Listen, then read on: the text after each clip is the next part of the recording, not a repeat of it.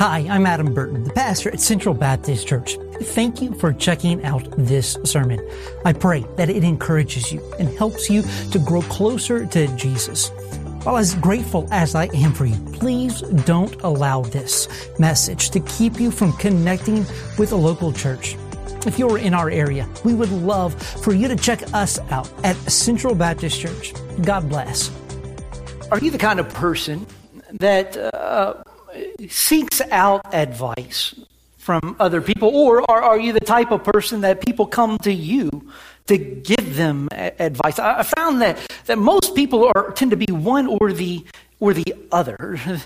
You know, you're always unsure. Maybe you always are asking questions about, you know what should I eat for dinner? Or what should I, do with my life? Or, should I date or marry this person? Or, what should I do with my career? I always find people ask these questions, I think sometimes for different reasons. Sometimes they're just insecure.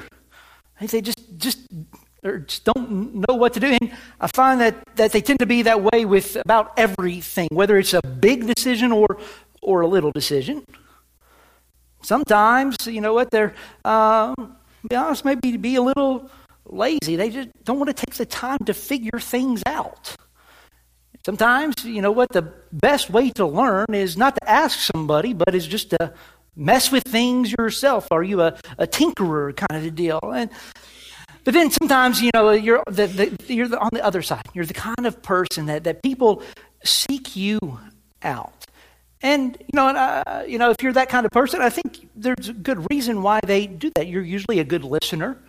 Right? Maybe you're not one quick to cast a judgment. And to be honest, you got a pretty good track record as being level-headed and giving good advice. But if you're always the advice giver, sometimes it can get a little tiring. To hear about people's problems time and time again, and even more frustrating when you do give advice and they rarely take it because people end up doing what they want to do regardless of the advice that they are given. Well, this morning, our message is titled, Our Wonderful Counselor. We're going to look at how Jesus is not just one that we can go and seek advice from and gives it, but he is the wonderful counselor, unlike anybody else on the face of this earth. If you have a Bible, turn with me to the book of Isaiah this morning. Isaiah chapter 9, and we'll be floating around a few passages in the New Testament this morning as well. Isaiah chapter 9. We read these words of the prophet. But there will be no gloom for her who was in anguish. In the former time he brought into contempt the land of Zebulun and the land of Naphtali. But in the latter time he has made glorious the way of the sea, the land beyond the Jordan, Galilee of the nations. The people who walked in darkness have seen a great light. Those who dwelt in a land of deep darkness, on them the light has shone. You have multiplied the nation. You have increased its joy. Oh, they rejoice before you as with joy at the harvest, as they are glad when they divide the spoil. For the yoke of his burden and the staff for his shoulder, the rod of his oppressor, you have broken on the day of Midian. For every boot of the tramping warrior in battle tumult and every garment rolled in blood will be burned as fuel for the fire. For unto us a child is born. To us a Savior, or a Son is given. And the government shall be upon his shoulder, and his name shall be called Wonderful Counselor, Mighty God, Everlasting Father, Prince of Peace.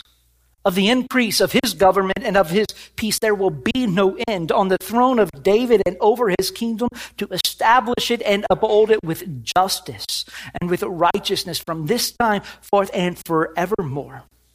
The zeal of the Lord of hosts will do this. May God bless the reading of his holy word. Would you pray with me? Almighty Father, we come to you. Thank you for your word. Lord, I pray, God, that you would open our hearts and our minds to receive your word this morning. Convict us where we need to be convicted. Encourage us where we need to be encouraged. But most of all, draw us close to yourself. In Jesus' name we pray. Amen. Our wonderful counselor. You know, there are different things that we can look at that would make up a counselor to give them this title. But, you know, if you go to your guidance counselor at school, usually you don't go in and say, "Oh, hi, wonderful counselor. Please give me some sage advice this morning." Or you go to a friend and say, "Oh, wonderful counselor, please help me with this problem." Or even if you go seek a professional marriage counselor or therapist, you don't say, "Oh, man, they were just wonderful." So what is it that makes Jesus the wonderful counselor? Well, that's what we are going to explore this morning. And in fact, this word of wonderful is, you know, it is not just a normal description of someone. It gives this sense of this counselor being extraordinary, being special, right? Being one that you can depend on, one that will never fail you.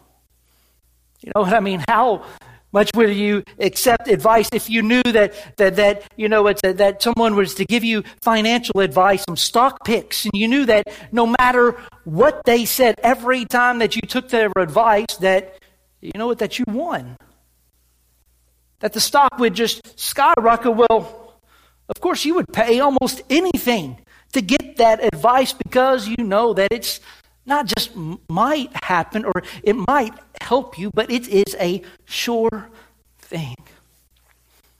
Well, I'm here to tell you this morning that Jesus is the sure thing.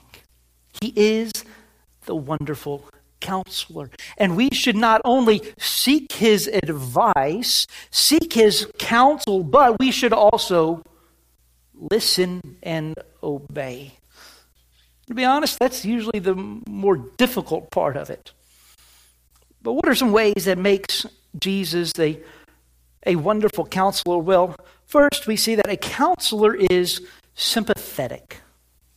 That a counselor is sympathetic. If we return to the book of Hebrews in chapter 4, we see these words. It says here, "Since then we have a great high priest who is passed through the heavens. Jesus, he is the Son of God." So he says, let us hold fast to our confession. For we do not have a high priest, right, who is Jesus, who is unable to sympathize with our weaknesses, but one who in every respect, right, get it, every respect, has been tempted as we are. Oh, think about the greatest temptation that you've ever had. Greatest temptation. Maybe you were able to withstand that temptation and not sin, but maybe you did. Well, friends, the author of Hebrews, under the inspiration of the Holy Spirit, tells us that not only was Jesus, right, tempted in that respect, but he did so without sin. So it says, let us then with confidence draw near to the throne of grace, that we may receive his mercy and find grace to help us in our time of need. See, Jesus isn't the king that is just sitting on the throne that we go and we bow before and say, "Oh, great wise one, what would you do in this situation?" And then he has to open up his book of counseling helps, and he kind of flips through here and says, yes, this is what it says you must do. And if you do this, then you will overcome your problem. Or he doesn't have to go back to his group of counselors and say, "All right, man, we got so-and-so brought us a pretty tough one today. What do you think we should tell him to do?" Not only is Jesus the counselor who gives advice, but he does so with firsthand knowledge, even more so than you know yourself. For if we believe the Word of God, and I hope we do, Jesus sympathizes with us, for he was tempted in every respect as we were. Sometimes we think that nobody gets us. Nobody understands the problems that I face. Nobody's had to deal with what I've had to deal with. And that may be true of you, and that may be true of me.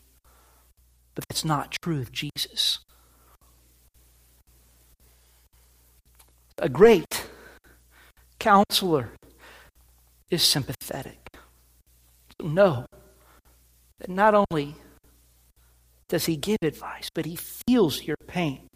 He knows what you've gone through, but yet he did so in a way that you did not, for he did so without sin. You wouldn't take advice of somebody who would say, yes, oh, you need to do this, you need to do this, but then you find out that they're not doing what they're telling you to do. They're giving in to the sin. No, because their credibility is shot, but not with Jesus. For he counsels without sin as the perfect Son of God. So a counselor is sympathetic. Secondly, a counselor identifies our problem. A counselor identifies our problem, right? In Isaiah chapter 9, verse 2, it says, right, the people who walked in the darkness, they have seen the great light. Who dwelt in a land of deep darkness, on them this light has shone. The people, God's chosen people, the Israelites, walked in darkness because of their sin, because of their rebellion against God. The Bible tells us that we are dead in our sins. We are blinded to the very sin that we commit. Doesn't mean we're not responsible.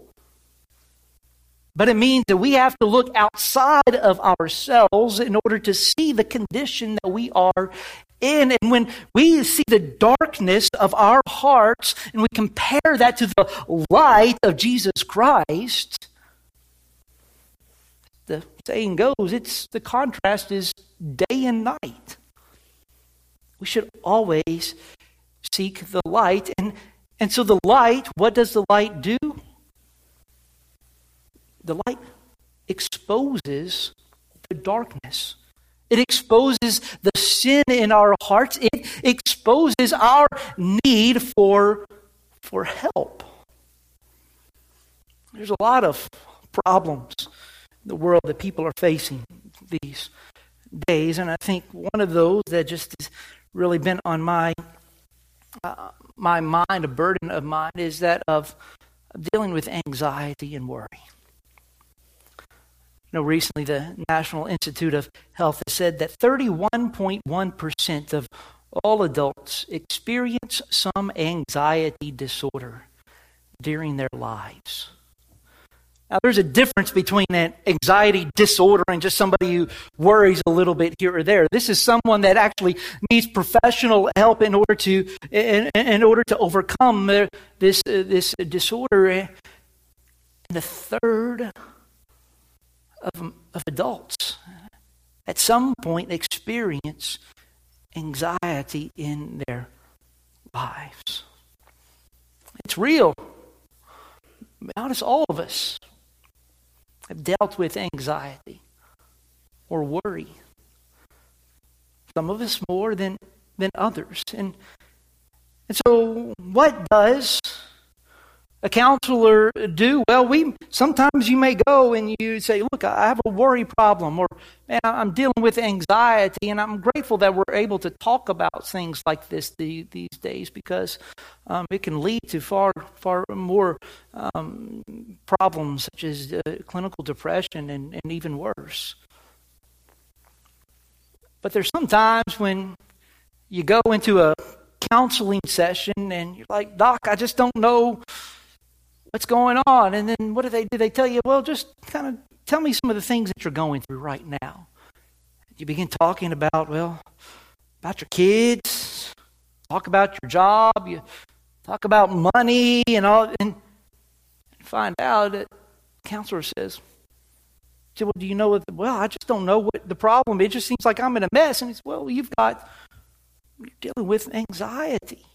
This fear of knowing what is to come. And so we see that Jesus is, as the wonderful counselor, he identifies our problem. It's specifically dealing with this issue of anxiety and worry. Look to the New Testament, Matthew chapter 6. Jesus says, therefore I tell you, do not be anxious about your life, what you will eat or what you will drink, nor about your body, what you will put on. Is not life more than food, and the body more than clothing? Look at the birds of the air. They neither sow nor reap nor gather into barns, and yet your heavenly Father feeds them. Are you not more value than they? And which of you, by being anxious, can add a single hour to his span of life? And why are you anxious about clothing? Consider the lilies of the field, how they grow. They neither toil nor spin. What is it that Jesus tells us to not be anxious about? Does he say, well, look, hey, just don't sweat the little things, because look, there's bigger problems that you need to worry about than whether or not the restaurant's going to be packed and you're not going to be able to eat what you want?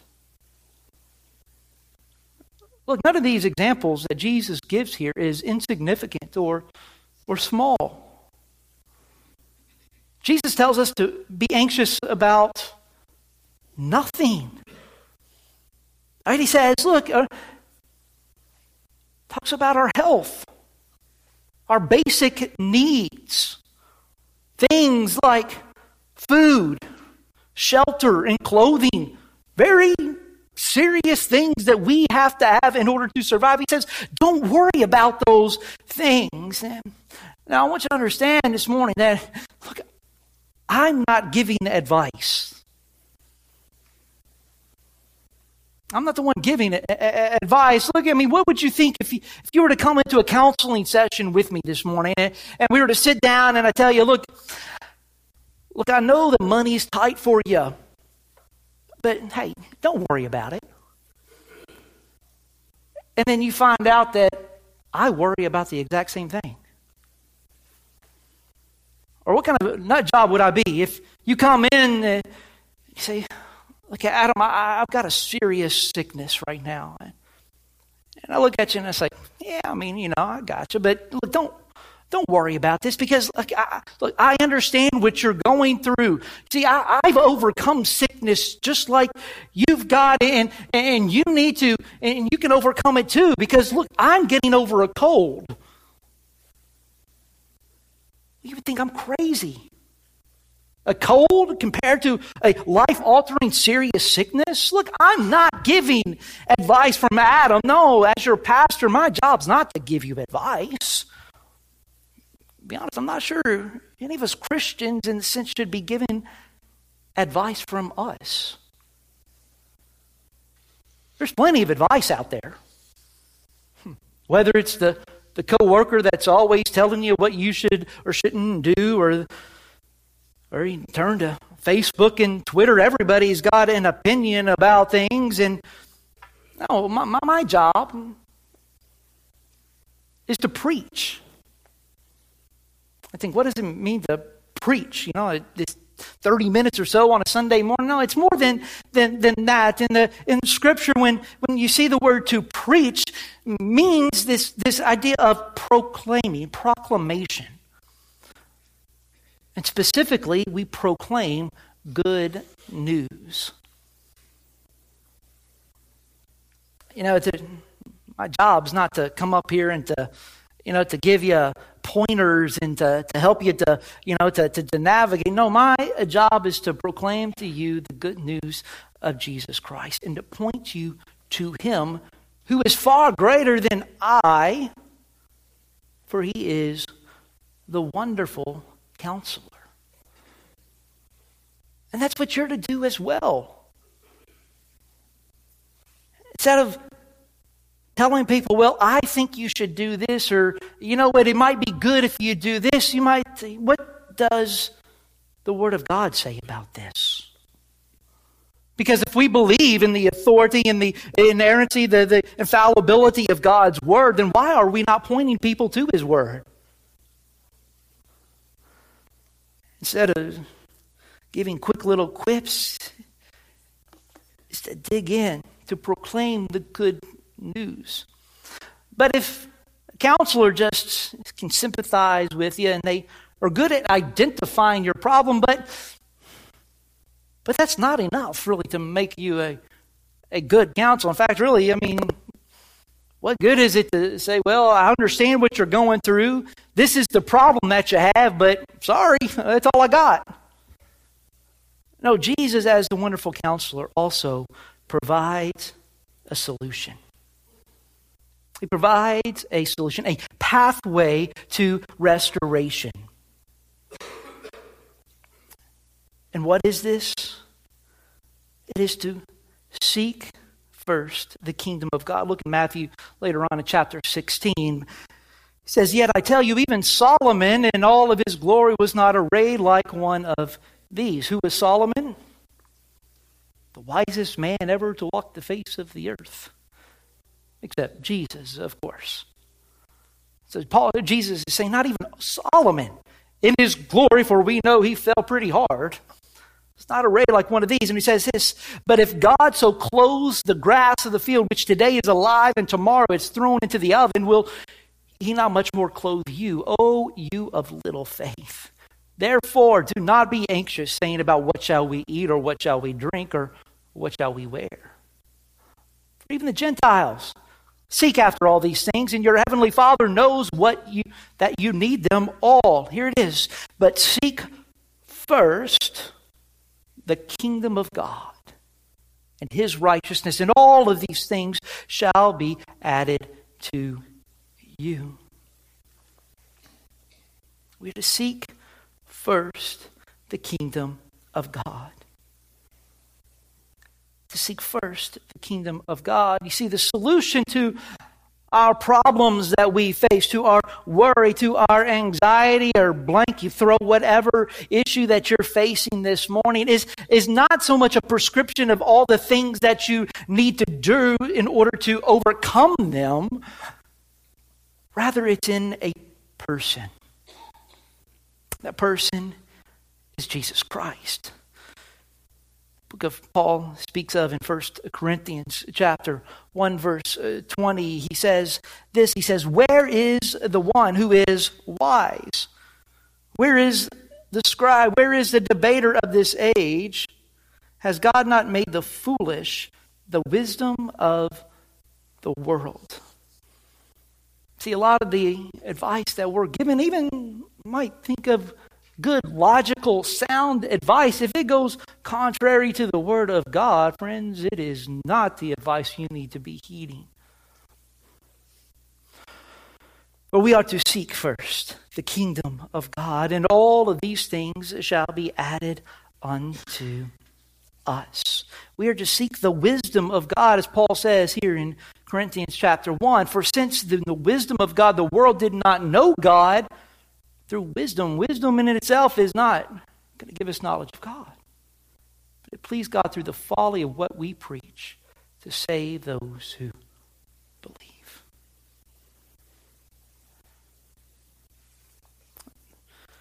The big picture level of what does it take to overcome is the gospel, the good news that Jesus is the great high priest. He knows what you're going through even better than you know. And so much of our anxiety and our worry is really not what we're facing today or what we faced in the past. It's what we're afraid of we might encounter in the future. But guess what? Jesus knows. Not only what you've gone through, what you're going through, but He knows what you will go through. And He can sympathize because He's already gone through it. He's gone through everything that you would, and He did so perfectly without sin. We're afraid of the future, but yet we need to associate ourselves with the one who has overcome death. It doesn't get any better than that. And through our faith and trust in the gospel of Jesus Christ, we too will receive the glory. Not because of what we've done, but because of what He has done for us.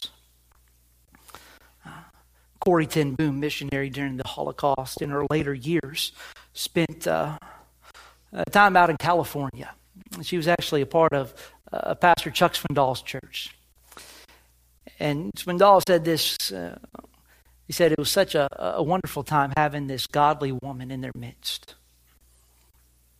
He said, but in these 2 years that she was a part of their church, they watched her slowly die. Corrie ten Boom told Swindoll one time, she said this: worry does not empty tomorrow of sorrows. It empties today of strength. Think about that.